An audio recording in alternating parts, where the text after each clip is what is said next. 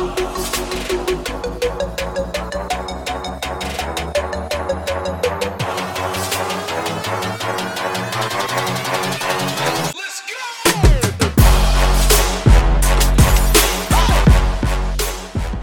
we go. What's up, y'all? This is the ADF Underground brought to you by All Day Football. What's up, y'all? I am your host, Chris. They call me Chouse.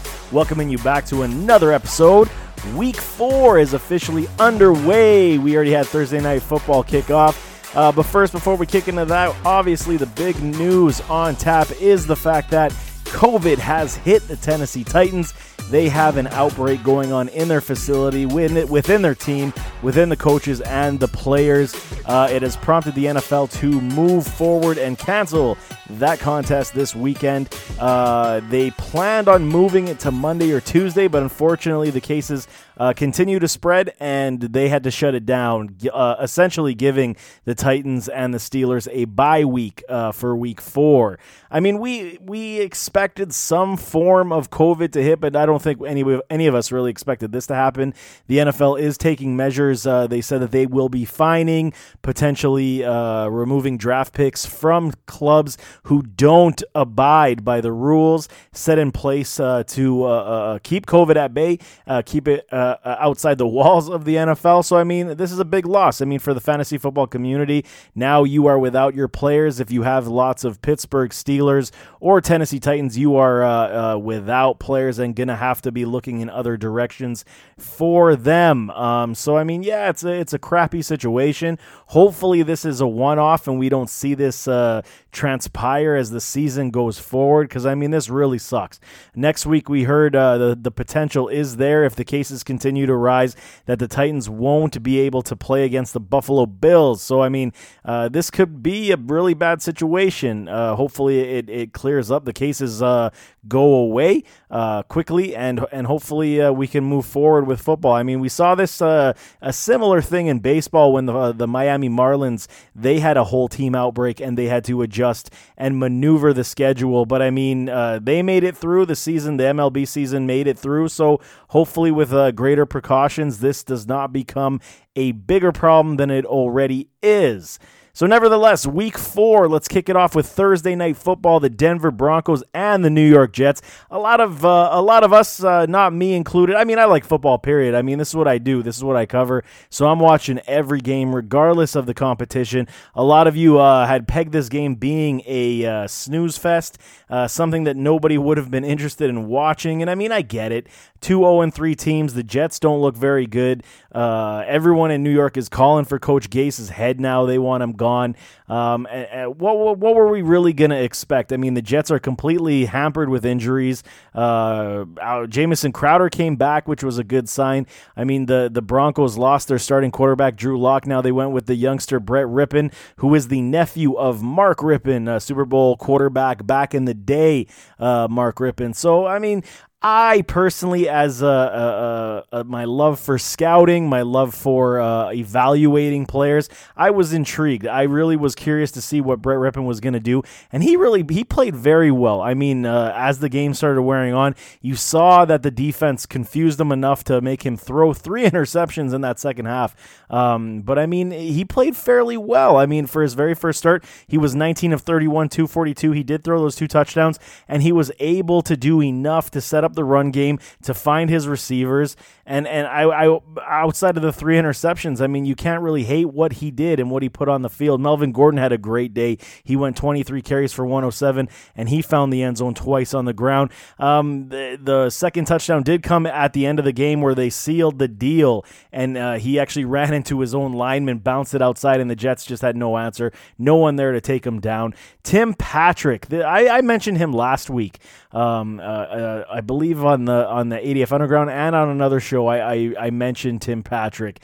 His role is actually beginning to grow. So fantasy football wise, definitely keep an eye out for him on the waiver wire next week. He is basically taken the Cortland Sutton role, and he's flourishing. He's doing very well.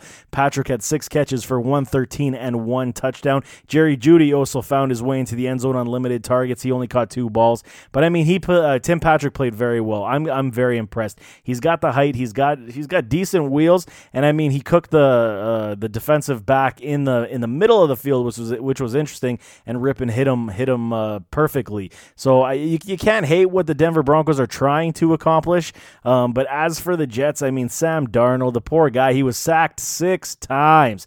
Threw for 230, no touchdowns, no picks. But I mean, he did have that wicked run. I mean, if you missed it, catch the highlight. He broke free, ran for a big touchdown run. Was very nice to see. Outside of that, I mean, there really wasn't a whole heck of a lot to get excited about if you're a New York Jets fan. Jamison Crowder did come back. He went 7 for 104, which was nice. They found something in this Jeff Smith wide receiver. He was the secondary piece. He went 7 for 81. But there's so many problems with this Jets club. I mean, at this point, I don't see how you can keep Coach Gase on, but the ownership continues to stand pat and they continue to support the man. So, I mean, if they're going to continue to lose, what is the objective here? Is it to lose out and get that top pick and stay with Coach Gase as he rebuilds this club? I mean, that's a lot of patience for these New York Jet fans. I personally couldn't stomach it. I think it's time to move on. Is Sam Darnold the true product that we believed he was? I mean, I wasn't as high as the next guy on Sam Darnold when he was drafted. I was more about the Baker, the Josh Allen. I even was on Sam Rosen, but I mean, that we all know how that turned out, or Josh Rosen, excuse me, and we all know how that turned out. But when it comes to Sam Darnold, I don't think it's done. I just think that his progression is being stifled by the fact that Coach Gase, he forces players to abide to his system, and he's not changing for any player. And it's seen with how many players he's let walk away, the lack of usage for star talent like Le'Veon Bell. So, I mean, this is such a bad situation for the Jets, and I mean, I don't see it becoming rectified this season whatsoever. And it is truly a mess. The Denver Broncos, however, they get their first win. There's not going to be a whole heck of a lot for them this season, and maybe when Drew Lock comes back, they start to get a little bit better. I mean, but maybe Rypien does bring them up a little bit, and they can start competing. But I mean, they're still a young team building, and they're going to be a few years off too. So that was Thursday Night Football. The Broncos take the game. They win big, and they move forward. So moving on to Sunday, we got a full slate of games, obviously minus the Titans and the Pittsburgh Steelers, like I mentioned. Let's start off with the Indianapolis Colts and the Chicago Bears. Nick Foles gets his first start of the season, first start as a Chicago Bear. Mitchell Trubisky has found his way to the pine. So, I mean, now is the time for Nick Foles to show if he can actually be the quarterback that he's supposed to be. I mean, the Jacksonville Jaguars paid him a massive sum of money to bring him over after he won that Super Bowl with the Philadelphia Eagles. Nothing ever transpired there. That injury got him out with Gardner Minshew replacing him in that department. But now he has his chance again with the Chicago Bears. And I mean, this, to me, I'm intrigued. I really want to see. I'll be paying a lot of attention to how Coach Nagy plays, calls the systems, calls the plays, and I'm curious to see how Nick Foles operates. I mean, I get it. He came back and beat the Atlanta Falcons last week, but this is Nick Foles' pedigree, right? It has to be. He brought the Eagles off the bench. He played to perfection in a limited role to win that Super Bowl. Can he sustain for an entire season? I mean, we're only in week 4, so you still have 12 games to play. I mean, the season's a grind. We know this. The season's a massive grind. Where I do like this is David Montgomery gets a definite uptick in fantasy football. I think what the limitations that Mitchell Trubisky gave this offense, I think can be exploited with Nick Foles that much more. I'm more excited even more for Allen Robinson. I think his numbers will continue to increase, even though he was already putting up very sound numbers in that process. Jimmy Graham gets an uptick. So, I mean, I want to see it before I endorse it, but I really like what I see potentially happening with the Chicago Bears. Hopefully Matt Nagy can utilize him appropriately. As for the Colts, I mean, what's there to say about the Colts right now? They've been steady. They're 2-1. They're using the ground game. Phillip Rivers hasn't looked as good as I had envisioned him to look. I thought he would have built a better chemistry with his wide receivers by now. That has not happened. They lost Michael Pittman, so now they're going to go back to Zach Pascal with T.Y. Hilton. And I mean, that's basically your receiving core. Mo Alley Cox, he's been looking good, and that's where Phillip Rivers is finding the connection. He's finding it with his running backs. He's finding it with the tight end again. And I mean, this was his staple back with the Chargers when Antonio Gates was there and feeding Darren Sproles. I mean, that was what Phillip Rivers, he did very well. Last season and the couple seasons prior, where he was able to expand on that and find Keenan Allen. I thought that was going to be the T.Y. Hilton effect as well, and that just has not transpired as of yet. So, I mean, I fully expect this game to be tight. The Colts are favored by 2.5 points on the road. I could see it. I mean, I took the Colts to cover this spread. I think Jonathan Taylor is just getting ready. He's one of my favorite backs right now, one of the youthful backs in this league to come out, and he's just been playing very well. Coach Frank Reich is the X factor in this game, in my opinion. He has formerly coached Nick Foles on that Super Bowl run with the Philadelphia Eagles. So, I mean, he knows everything about Nick Foles. He knows the ins and outs of what he can do, what he can't do, and he's going to definitely have the leg up in that department. So, for my money, I think that Nick Foles, he may have a decent day, but I think that Frank Reich will definitely have the schemes helping the defensive coordinator in that department to shut him down. Defensively, I mean, the Bears are just not there anymore. I struggle really hard to suggest that they are the unit that they used to be, because they're really not. The secondary looks beat up. I mean, they still have some power on the front seven, but outside of that, I mean, they're susceptible to being punished. So I think this is a very good game for Phillip Rivers to finally find that passing chemistry with his receivers, and hopefully we see it. I'm still taking the Colts in this contest, starting Jonathan Taylor without question. I'll probably even lock in Nyheim Hines into my flex and not be too concerned about that. Next game I have is the New Orleans Saints traveling to Detroit to face the Lions. Saints are 3-point favorites, but they are coming into this contest beaten and bruised and battered. They will not have Michael Thomas. We all thought he would return for this contest. He is not a go. That high ankle sprain will keep him out for at least this week, perhaps next as well. But he did get some limited sessions in on practice this week, which was positive for his potential return next week. But we do have Janoris Jenkins. He is also shelved. Jared Cook is also on the shelf. And then we had Marshawn Lattimore. He is also not playing due to injury. So very much the New Orleans Saints are not healthy at this point in time. Or do they feel that with the guns they have right now that they can just walk into Detroit and steal this contest? I mean, you're 1-2 right now, the New Orleans Saints. I mean, this is a big game for you. You really cannot lose this game and expect to be dominant in the postseason. I mean, I get it. The expanded playoff format gives you the opportunity to catch that wild card. But, I mean, you were supposed to be a top-flight unit this year. And when I looked at your roster going into the offseason, I mean, it was one of the most balanced units in the entire league, and it just hasn't been able to match that vision to this point. So, I mean, I still expect the Saints to lean on Alvin Kamara like they did. Traquan Smith and Emmanuel Sanders will have to play much better than they did last week. Now you don't have Jared Cook, so, I mean, the tight end is out of the question. This is going to be a very interesting game. I think maybe they do lean on the ground game more. Maybe Latavius Murray has a bigger role in this game, but Drew Brees will have to find his receivers. Hopefully they don't drop passes. Otherwise, we could see the Detroit Lions steal this contest. They really could. Why do I say that? Because Kenny Golladay is back, people. Kenny Golladay, the guy I've been waiting for. He came back last week. He found himself in the end zone. Matthew Stafford looked good finding him. We do have an interesting aspect of this Detroit Lions club, and that is how they are utilizing their ground game. So, I mean, Adrian Peterson, we talked about this on previous shows. I mean, he obviously he still has enough. I mean, he latched on with the Detroit Lions after being released by the Washington football team. And I mean, so there's still juice in those old man legs. I mean, he's still going strong, providing enough offense, but they're now sprinkling Kerryon Johnson back in the mix. And I found this a little peculiar. So does that suggest that rookie DeAndre Swift is not up to par into the system yet? Perhaps.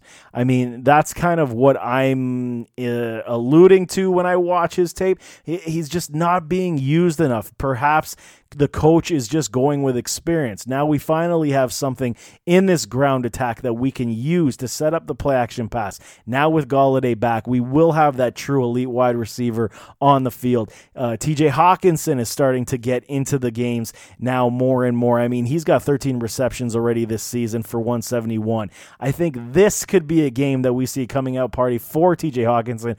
I had him on my start list this week, simply because, I mean, look what happened to the Saints defense when it came to Darren Waller a couple weeks ago on Monday Night Football. I mean, he picked them apart. TJ Hawkinson is very much in the same ballpark of athleticism, and he could definitely do some damage there as well. I would not be surprised if he finds his way into the end zone this week. But this game is not at all a gimme. Even at 3-point spread for the Saints, it is not a gimme at this point, simply due to all the injuries.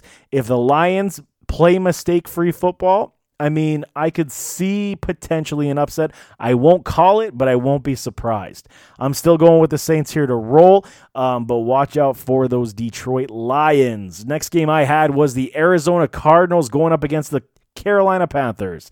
3.5-point favorite for the Cardinals. They had a little sidestep to those Detroit Lions last week. Kyler Murray didn't look his best. He wasn't as sharp. He was throwing interceptions. He was throwing into double coverage. He was making poor reads and poor decisions in that contest. I wasn't the most elated to see it because, I mean, we know Kyler's still young. He's going to make mistakes. I mean, his completion percentage was still high, but it was the ones that cost the Cardinals the game were the turnovers, and they were big, and they were rookie mistakes. We haven't seen this so far this season from Murray. He has typically been on point. He's been very sharp, and in this one, it was almost as though he was relying more on his athleticism, his throwing ability over what he's supposed to be doing in reading defenses. That's kind of how it felt to me, and that just means either lack of preparation or he was just not trusting his own receiving core. So I really expect a bounce-back contest from him this week. I mean, the Carolina Panthers really played hard against the Chargers a week ago, but that was against Justin Herbert and the LA Chargers. So, I mean, I didn't really break it down, and I wish I had. I went back after the fact and realized that the reason why Carolina, because I took the Chargers last week as well, and the reason Carolina was able to dissect LA so well and Justin Herbert so well is because Matt Rule and Joe Brady, the head coach and the offensive coordinator, their first year in the NFL. They're straight from college, so they knew everything about Justin Herbert coming into this contest, and they knew everything what to do to stop him. I mean, that was probably the biggest advantage that they could have had going into that game. Now you have Kyler Murray. So, yeah, is there something to say that they could have a scouting report on Murray only being in the league 1 year and 3 games? I mean, yes, but I mean, now from my point, Kyler is a veteran. He's already learned the game enough to have his own built-in veteranism. I mean, I'll make up a word, but I mean, but that's what it is. It's he's climatized to the NFL environment now, and that college tape is now gone. So I don't think Joe Brady and Matt Rule will be able to create some kind of scheme and plan against Murray as well this week. So I'm really excited to see what the Panthers can do. DeAndre Hopkins is a question mark. He will be a full game time decision based on his ankle problem. That's a big loss. If DeAndre doesn't play in this game, Kyler Murray's going to have to manufacture yardage and points somewhere else. So perhaps we see Kenyon Drake come into play here. I could see that happening. We haven't seen a whole lot of it this year. I mean, he's got 54 carries for 219, 1 touchdown. So production has been decent. He's 4.06 average yards per carry. Don't hate it. I mean, we can't hate it. But perhaps this is where where the week that we see him now explode. You need to lean on somebody else. Larry Fitzgerald, Christian Kirk is also, I believe he's questionable with his injury. So where am I going? If I'm fantasy football owners, I'm looking at Andy Isabella. If DeAndre Hopkins somehow does not suit up in this contest, I'm flying on that waiver wire to pick up Andy Isabella, because even with Christian Kirk in the game, you're still going to run 3 wide out sets, and this is how it's going to be. Isabella is turning into a very great slot weapon in this league. He's not utilized as much as he should be at this point, but they're still trying to figure things out. I mean, Coach Cliff Kingsbury, he notices this, no question about it. He's a very intelligent man. He knows everything that's going on, and I think he will utilize Andy Isabella in this contest if D-Hop does not suit up. That is for sure. For the Panthers' perspective, I mean, it's tough, man. I still can't get excited about this club, especially without Christian McCaffrey. I am not a DJ Moore hater by any stretch of the imagination, but I warned you. I warned all of you about this, and now it is coming to fruition. Okay, DJ Moore is not being targeted like a number 1 wide receiver. Robbie Anderson is. Robbie Anderson has already taken, 20 receptions on 24 targets, 278, and he's got the 1 touchdown, 0 drops. I mean, that's a big one. He's not dropping the ball. They're going deep, and it's working. So, I mean, when you're looking at what DJ Moore has been able to accomplish, he only was able to be successful in week 2 in garbage time. I mean, he really wasn't involved in the entire game plan until the game was out of hand. And this is a big concern for me because, I mean, I spoke with one of my colleagues on it, and he mentioned that his air yards are extremely long. And that is not DJ Moore's game, not whatsoever. DJ Moore is that guy that you want running routes over the middle to the sideline, intermediate. He's the guy that's going to make you set up the deep shot.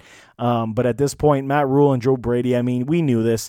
They want to air out the ball. That's why they brought Teddy in. They believe he is a good deep thrower, accurate deep thrower that can get their system working. So what do I see in this contest as a winner? I'm still going with Kyler Murray with D-Hop or no D-Hop. I think that Cliff Kingsbury is still the magician. He's going to get this thing done. It may be closer than that 3.5 spread without Hopkins in the lineup. It may be a 1 or 2 point game, maybe a field goal, but I mean, that spread might be a little bit more concerning if Hopkins does not suit up. But I'm still going with the Cardinals for the victory in this contest.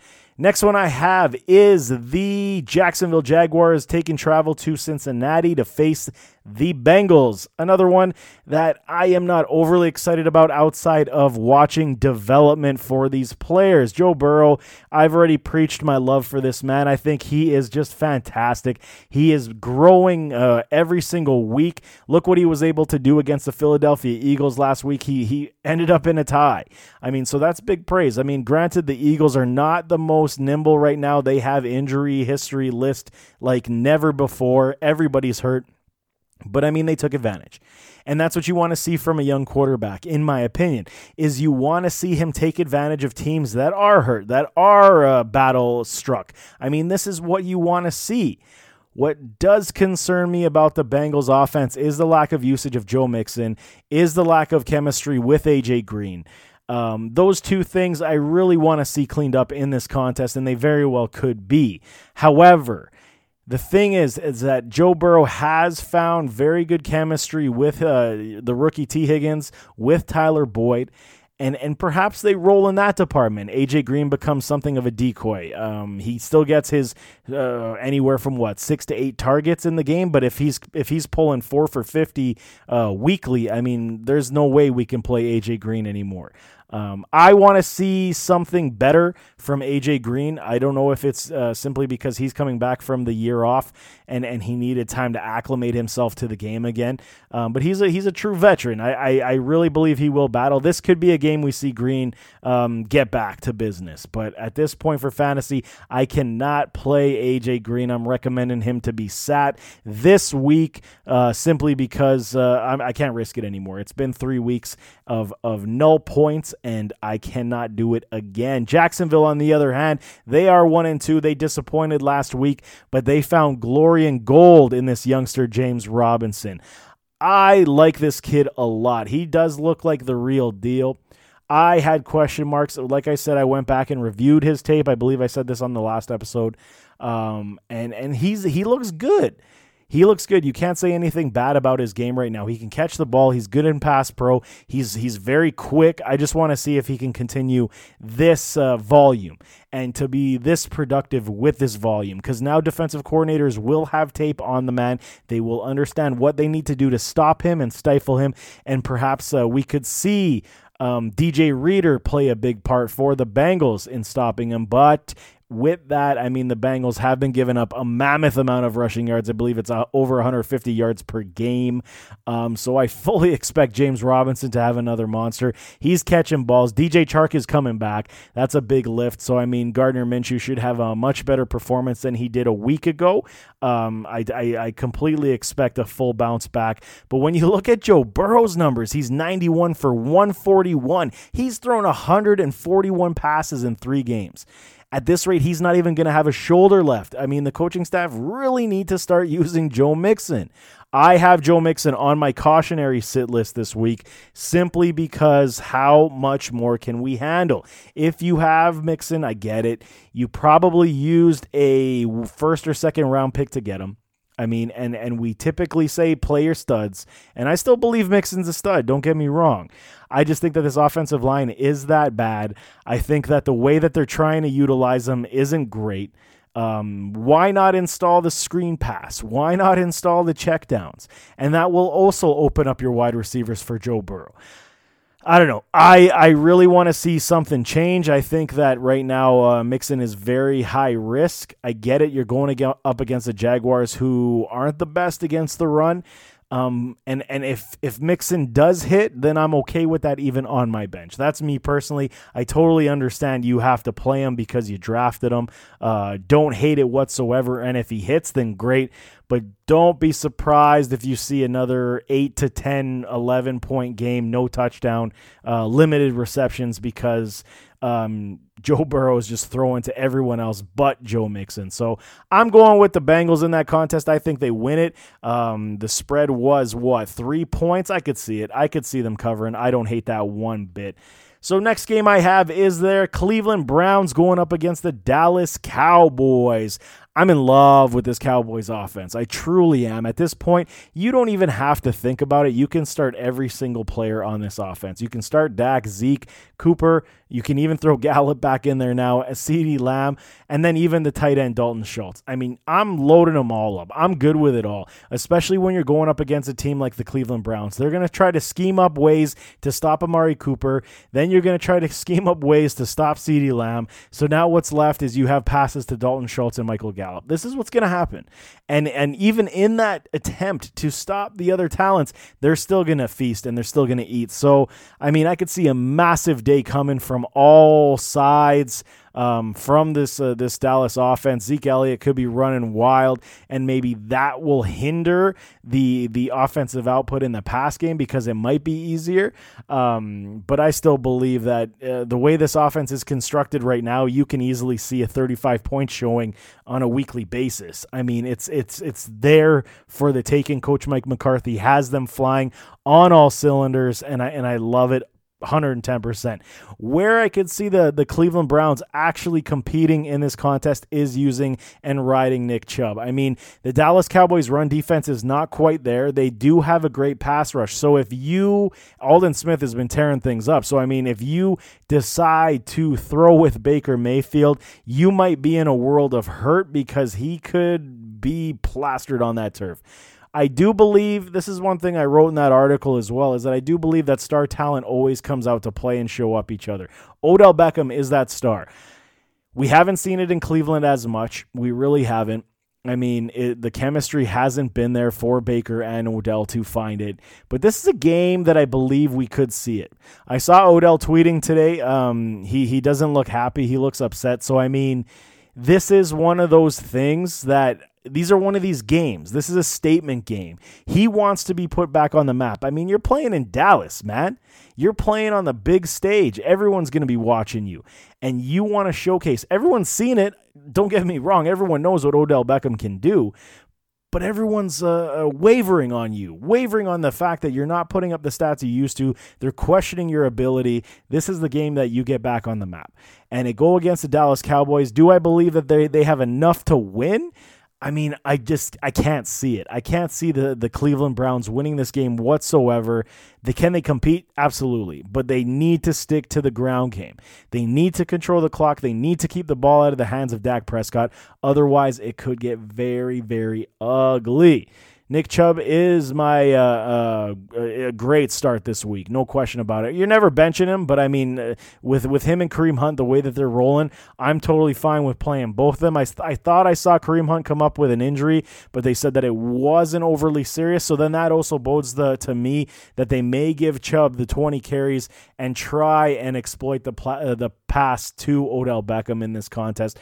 I'm still taking the Cowboys. They get back to 2-2. Dak Prescott has a monster day, I believe, and I mean, this Cowboys offense is favored by 5 points. I believe they cover. I really do.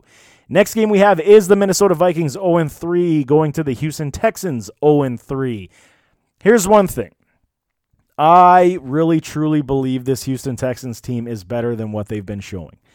They had the unfortunate circumstance of the league giving them the 3 toughest defenses to start, and with no training camp and with no real off season to speak of, that's just murder.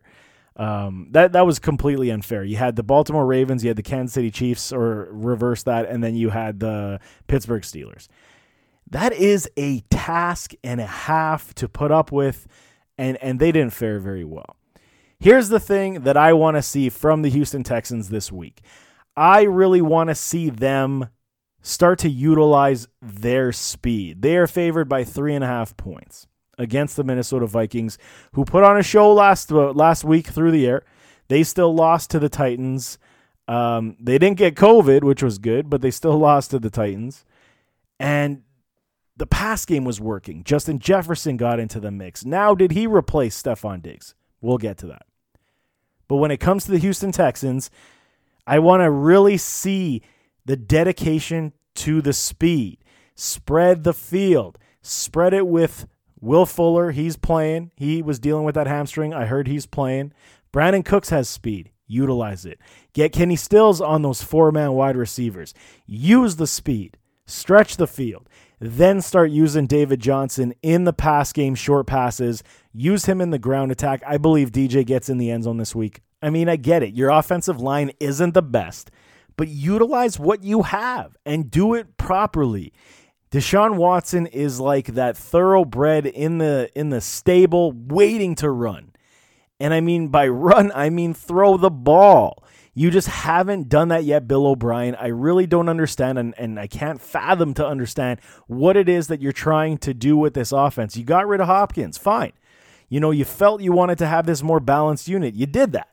You traded for Cooks. You traded for David Johnson. Now you have this more rounded offensive crew. Use them properly. I can't understand this, and I get so frustrated when I watch their games because they're not doing anything that they should be doing with the horses they have on the field. Simple as that. If you're not going to spread the ball around to all the speedy wide receivers, how do you expect the safeties to not creep up on David Johnson? This is what they're doing. And then David Johnson has no holes to run through because they're not afraid of the deep pass because you're not even attempting it. So, I mean, if that doesn't get rectified in this contest, I mean, I wouldn't be surprised if Minnesota takes advantage and does what they did last week. They can obviously still do it. They showed it. Kirk Cousins, he played very well last week. He found Jefferson to the tune of massive numbers. And I mean, I could see that again. So when we start talking about those Minnesota Vikings, the defense is the problem. We knew this. I've said this so many times on the show that I was terrified of their secondary simply because everyone was gone. All their top end free agents, they left. And what were you left with was not very much. You still have Harrison Smith. He's a great player. You have Hughes. He's a good player. But I mean, that's all you got. And now you lost Anthony Barr on defense. You got big problems. Big problems. I heard Hunter's not coming back. He's going for surgery on a second opinion. He's not going to be back for a while. So all you really have is Ngakoue on that line, creating pressure. So the defense is susceptible to being beat deep and being beat big. You won't have much pressure. Deshaun Watson, he should have a lot more time in this contest. So if you set up the run game, you set up the play action pass, you can utilize Randall Cobb over the middle. create the mismatches on the field. This is what I want to see. As for the Vikings, do I believe that they can compete in this game? I do, of course. They showed it last week that this offense is not ready to say die. Dalvin Cook will have a big game. No question about it. I think that now this is the interesting aspect I want to see. I spoke about Justin Jefferson. I was a big fan. I mean, you see my scouting report. It's all over social media. I compared him to Victor Cruz before the season started. It was during the draft combine process. Everything about his game reminds me of Victor Cruz.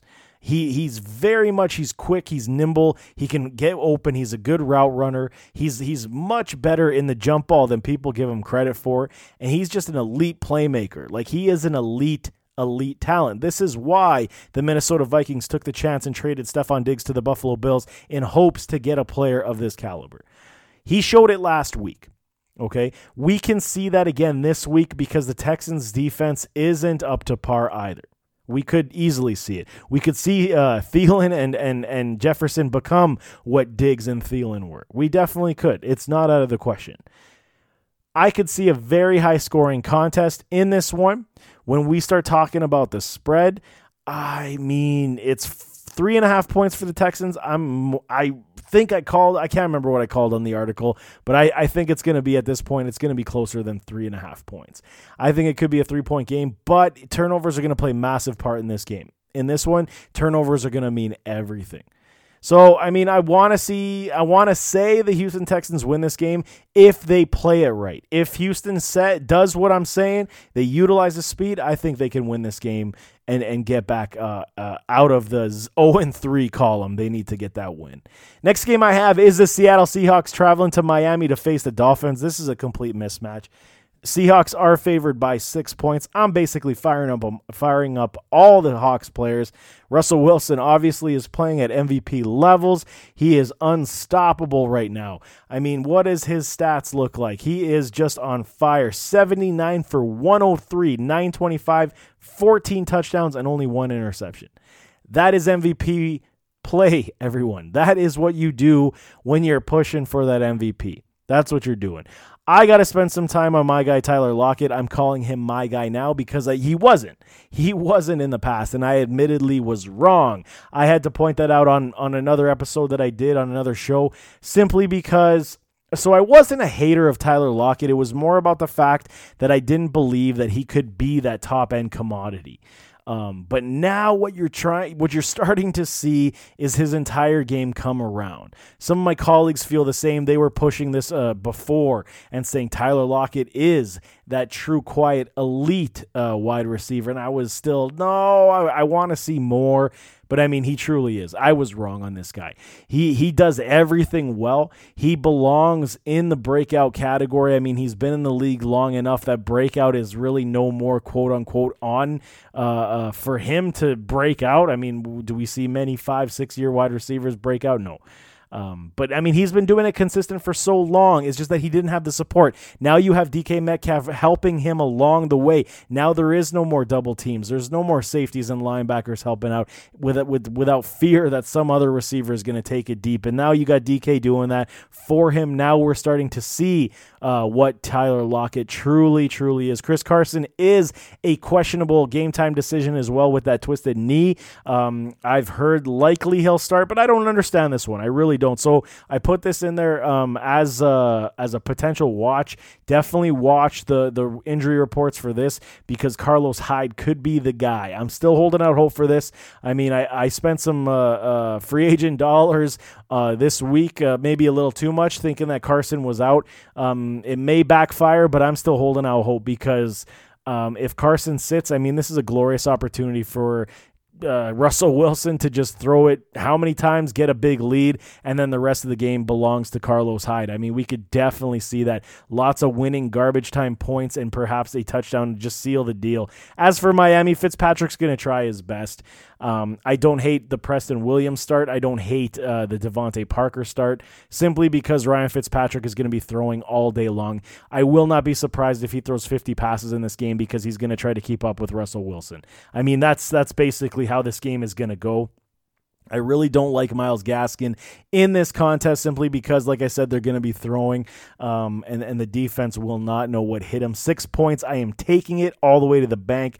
I am not even thinking twice. LA Chargers and the Tampa Bay Buccaneers, they are playing this week. I was a little bit disappointed in what Justin Herbert put on the field last week. But again, like I mentioned earlier in the show with the Carolina Panthers, it was that Joe Brady and Matt Rule, the coaching effect from college. They were able to understand what he does well, and they basically shut him down. This week, I am concerned because the Tampa Bay Buccaneers do have a very sound run defense. So do we see Austin Eckler and Joshua Kelly perform well? I'm cringing. I really am cringing about that. I think Eckler could do some damage in the pass game, get that PPR points, but Josh Kelly is a play only if you have to, in my opinion. I don't think he might save his day on a goal line carry for a touchdown, but outside of that, I'm pretty scared. I'm pretty scared to play Josh Kelly this week simply because of how good that Tampa defense is. As for the Buccaneers, I mean, what can you say? Tom Brady, he's been trying to get and build that chemistry. No Leonard Fournette, Ronald Jones will have the start. No Chris Godwin. Mike Evans will be back in effect to be the number one target. We saw Rob Gronkowski get more action into the game last week. But I really want to see Justin Herbert play a lot better than what he did last week. Keenan Allen and Hunter Henry need to be big weapons in this game. I'm really concerned about Hunter Henry as well. I think that the Tampa Bay Buccaneers defense has enough, especially with that Antoine Winfield Jr. I was preaching this kid too, son of former Buffalo Bill great and Minnesota Viking great Antoine Winfield, the defensive back. He has everything that his dad had and more. He is a great talent. If you see any part of this game, check him out and watch him. He is the safety for the Buccaneers, and he does damage. He is all over the field. I think PFF, Pro Football Focus, had him as already the fifth ranked safety in the NFL, so check him out. He is a stud and a half.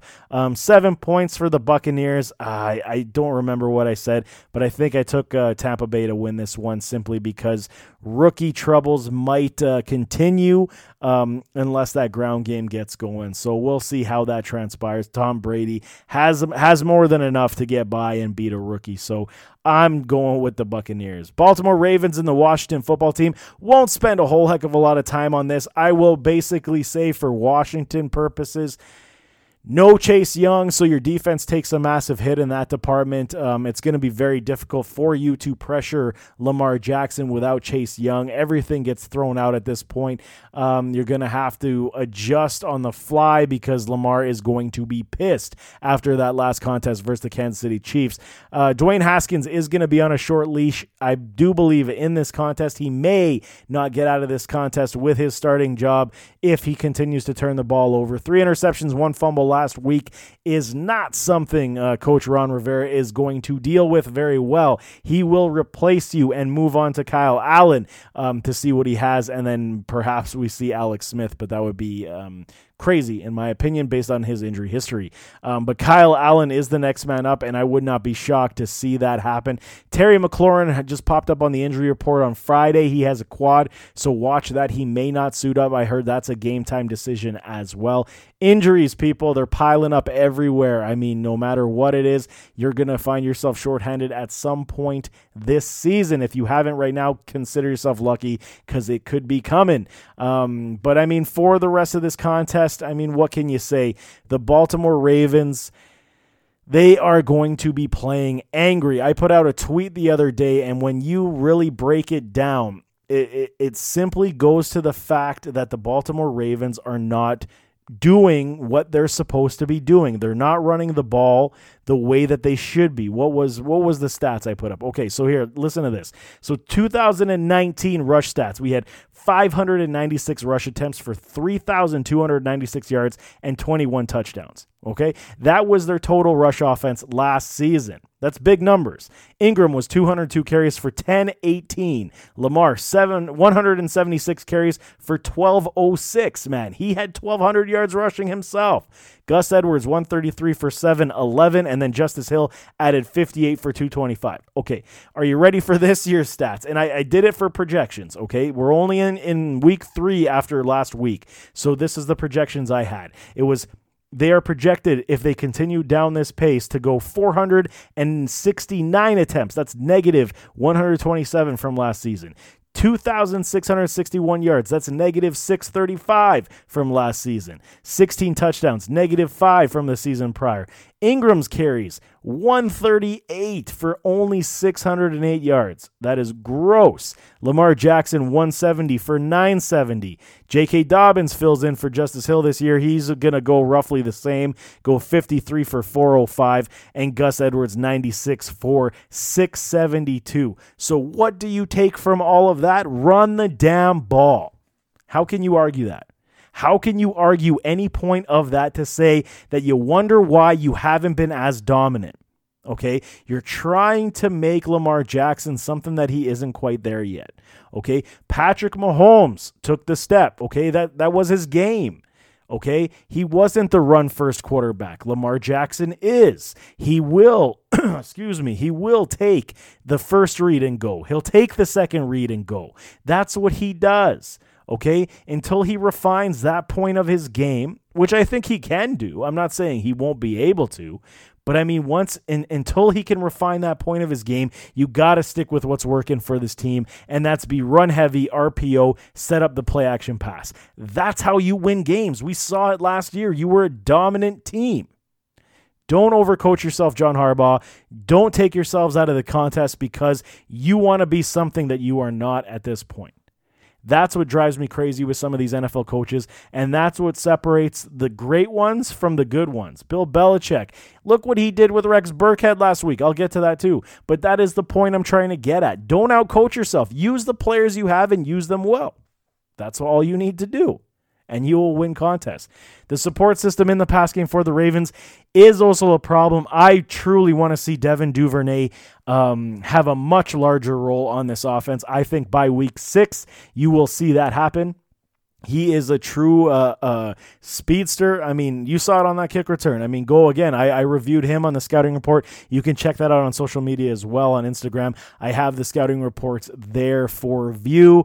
But the Ravens, 14 points right now. I think I had them at 12.5. I took the 12.5. I think they're going to come in angry and they're just going to demolish the Washington football team. Going to another lopsided contest, the LA Rams going up against the New York Giants. New York Giants are 0-3. Rams lost a heartbreaker to the Bills last week as they had it right in their hands. And Josh Allen, ice cold in his veins, decided to snag that game. But I mean, again, 12.5 points. I'm excited for this game simply because of fantasy football. I am starting Cooper Kupp. I am starting Robert Woods. Darrell Henderson is definitely locked into my lineup. I'm even playing Jared Goff because he has been playing phenomenal these past 2 weeks. Coach Sean McVay has this offense humming to the tune of how they were when they went to deep in the playoffs of the Super Bowl. This offense is climbing back. They are still missing that one deep shot piece that they had with Brandon Cooks. That doesn't seem at this point to be there. They haven't tried it enough with Van Jefferson. I think that could be something that they're going to look at and explore. But they're definitely missing that deep shot when it comes to Brandon Cooks because now safeties are not afraid that you're going to kill him deep, and that is what has been the issue. But now you supplant that with having a good run game with Henderson. I don't foresee him not giving this job up unless he totally stumbles at all. I think Henderson is the real deal now. I don't want to say I wasn't on board, but I definitely question the skill set. He is a smaller guy. I believe he's 5'7" or 5'8", so I mean, that always comes into play. I mean, but he's put together pretty well. He's over 205 pounds. So I'm liking his skill set. The way he ran against the Bills showed me a lot, and I was very impressed. As for these Giants, what can you say about these Giants? I mean, Aaron Donald and company are just going to be all over Daniel Jones. I really feel sorry for him. They have no run game. This is probably the contest we see Devontae Freeman take more of the touches. but they essentially had no run game last week, the Giants, and it looked ugly. This is going to be another lost season for New York. I mean, I feel bad for the New York teams at this point. The Big Blue is not looking good. They're pegged going into this game. They're going to go 0-4. I don't see this happening. I mean, Daniel Jones just continuously turns the ball over. His decision-making is absolutely horrible. Don't like it whatsoever. Only bright spot is Darius Slayton. He may be able to get beat one of the corners deep, but potentially he does see Jalen Ramsey, so that's going to be a tough day for him as well. I don't really see the Giants doing much in this contest. 12.5 points. I am going Rams all day long. Big contest in the afternoon, late, early evening slate is the New England Patriots and the Kansas City Chiefs. This is a good one. I like this one a lot simply because Patrick Mahomes, he showed me again, why they're the Super Bowl champions last week on Monday Night Football. They came out strong. Baltimore, to their credit, they adjusted well, and Mahomes, he still kept going. You could see the high octane levels started to come down in that second half as Baltimore was attempting to play better defense.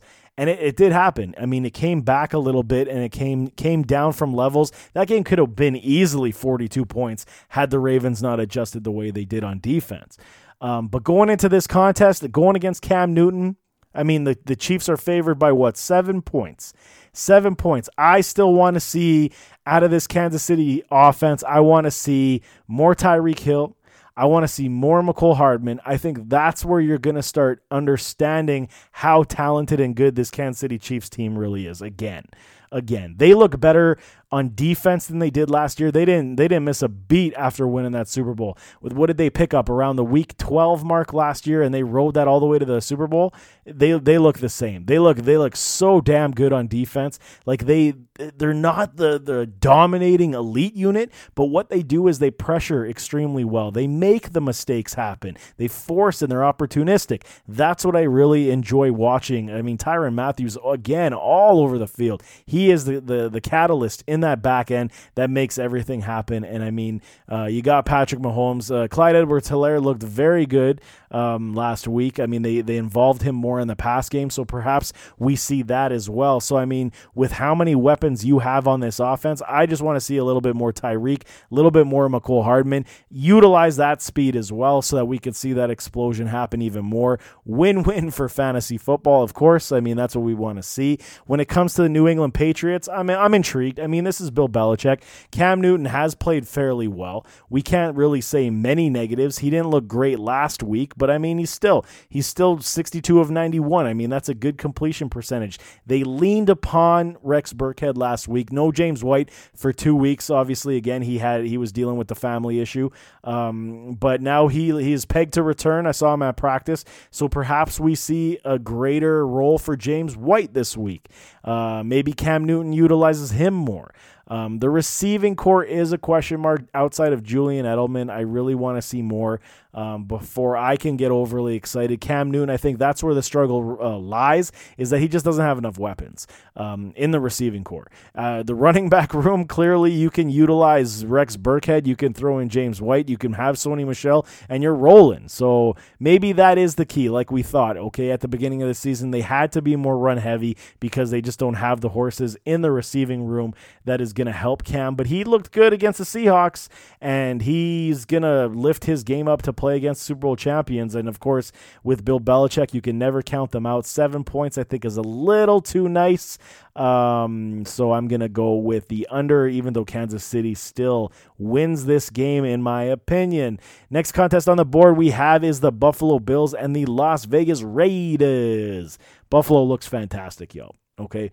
I'm removing all my fandom, as I always do. I have to say that so that everyone understands that I'm not just preaching homership because I'm a Bills Mafia supporter.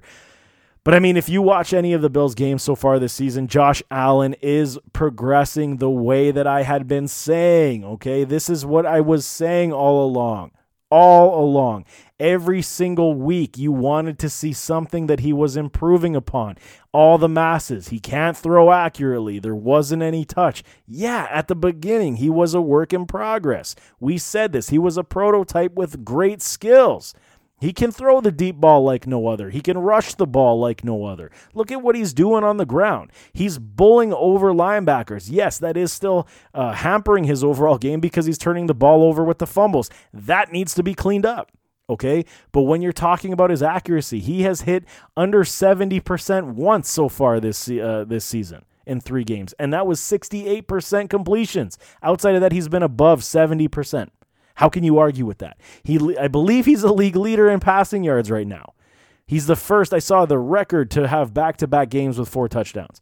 I was shocked at that record. I mean, if I'm wrong on that one, someone tell me, because I mean, I'm pretty sure that's what I heard. But he's playing lights out. Now, as the Bills continue to roll offensively, now you're going to start to see the installation process continue to unfold. Dable, the offensive coordinator for Buffalo, is already installing screen passes, the bubble screens to the wide receivers. You have Diggs going all over the field, the integration with the tight ends on the play action on the goal line. Like, they literally had, 4 chances on the goal line last week against the Rams when they were up 21-3, and they hit it 3 times in a row. When do you see that from an offense? When do you see that from the 5-yard line? They go in and they hit a touchdown 3 times. They were called back on penalties. That's why they had to continue to do it. This team is moving in the right direction. They're ascending in the right direction, and watch out for these Buffalo Bills. The defense, I'm a little bit upset about at this point. I mean, I was hoping to see more rushing to the quarterback. Haven't seen enough pressure yet. The linebacking core, I said this in the offseason, they definitely, Buffalo coach or GM Brandon Beane, he missed the boat. He needed to get a linebacker on this club as well to support Matt Milano and Tremont Edmonds.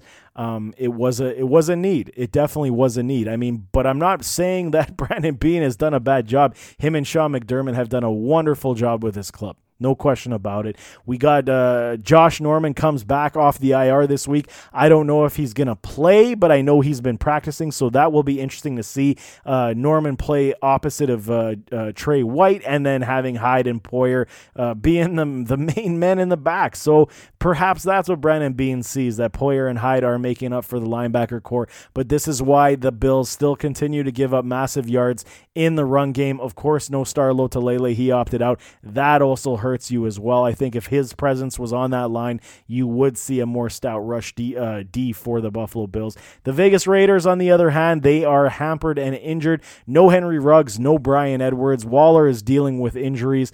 We had controversy because Derek Carr and Waller were at a charity event and they were seen not wearing masks, not social distancing, and there was a risk of COVID from that event as well. So the NFL is definitely going to be cracking down on them. Injuries will play the role. I think that the Raiders have no choice in this contest. They will have to lean on players like Hunter Renfrow and Nelson Aguilera, which is decent. It's not crazy, but I mean, they won't get beat deep in that case. The Buffalo Bills defense won't. So they're going to be playing close to the line. Josh Jacobs is going to be their main source of offense, and then they're going to try to pick you apart, nickel and dime you down the field. I just don't see it. I don't think that they have enough. Buffalo and Josh Allen are in a complete different stratosphere at this point. I mean, the Raiders are building in the right direction, even though they did beat the New Orleans Saints. I mean, without Ruggs, without Edwards, I mean, this is what your offense is built upon, is to be that keep the streaker down the field, that is Ruggs, because no team wants to get beat deep. So you remove that safety with no Ruggs. You don't have that deep threat. Buffalo can now maximize their potential and use how their defense, how they're using, stop the run and cover the short pass. So I think this is going to be, I don't think it's going to be close whatsoever as we get in the second half. But hey, we'll see. The Raiders, I won't count them out, but I'm going with Buffalo to go 4-0 for the first time in many years. Josh Allen continues to roll. We have the Philadelphia Eagles taking on the San Francisco 49ers on Sunday Night Football. And again, injuries, man. This game is a hot mess. Hot mess all over. I saw at practice, today? Friday. The Eagles, they had one wide receiver practice today. Everyone else was inactive. Greg Ward was the only pass catcher on the field. And that scares the hell out of me. That should scare all you Eagle fans. It's just not a good situation for you. The San Francisco 49ers are also injured, but they still looked good. I mean, Nick Mullins, he was playing very well. Then you still have Jerick McKinnon. You had Jeff Wilson, who I said start last week. I'm still thinking at this point, I mean, there is no Raheem Mostert. Deebo Samuel is back. I don't believe I saw word on George Kittle. I think he might be sitting out again this week. But I mean, with Deebo, with Ayuk, he played well. So now Nick Mullins is open to pass the ball. I think you got some skill. And depending on how much pressure they can get on Nick Mullins, I think the 49ers run the ball extremely well. I think Jeff Wilson has a very big role also.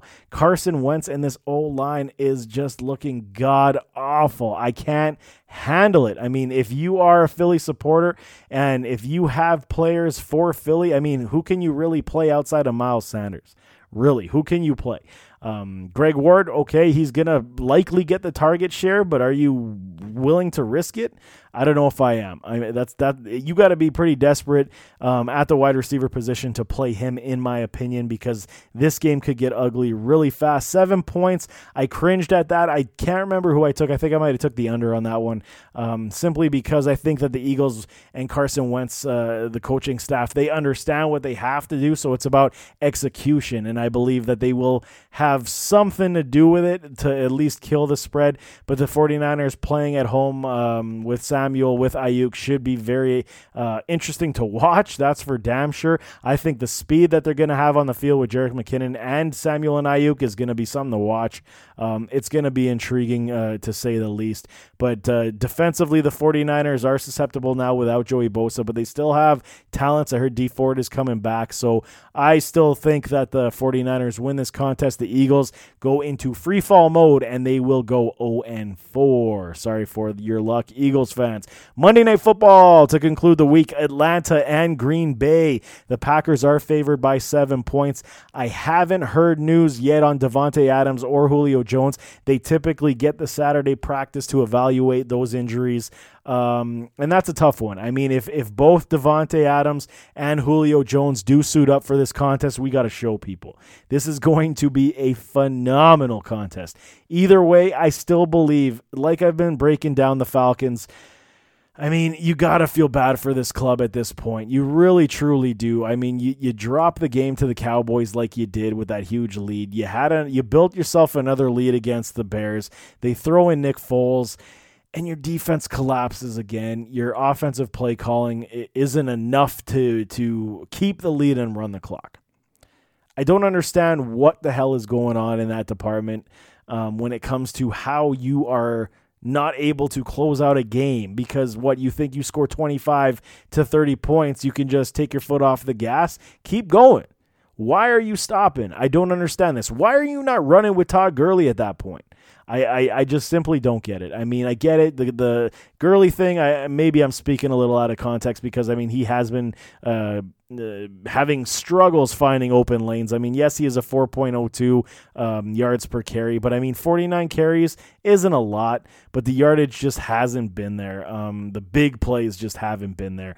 Calvin Ridley, clearly stud. He is breaking out this season, but the Packers, they lost Alan Lazard. He had a sports hernia injury, and now he is gone for at least 5 to 8 weeks. I mean, that's a big blow. So if Davante Adams doesn't come back, you're extremely shorthanded at the wide receiver position. Perhaps they lift Robert Foster up to the lineup. I think he's on the practice squad, but then you got MVS, Valdez Scantling, and then, I don't know, I mean, you got Bagleton, the kid from the CFL. So, I mean, I don't know. It's going to be tough if Davante doesn't play. When it comes to Julio, I think that they can still recover without Julio.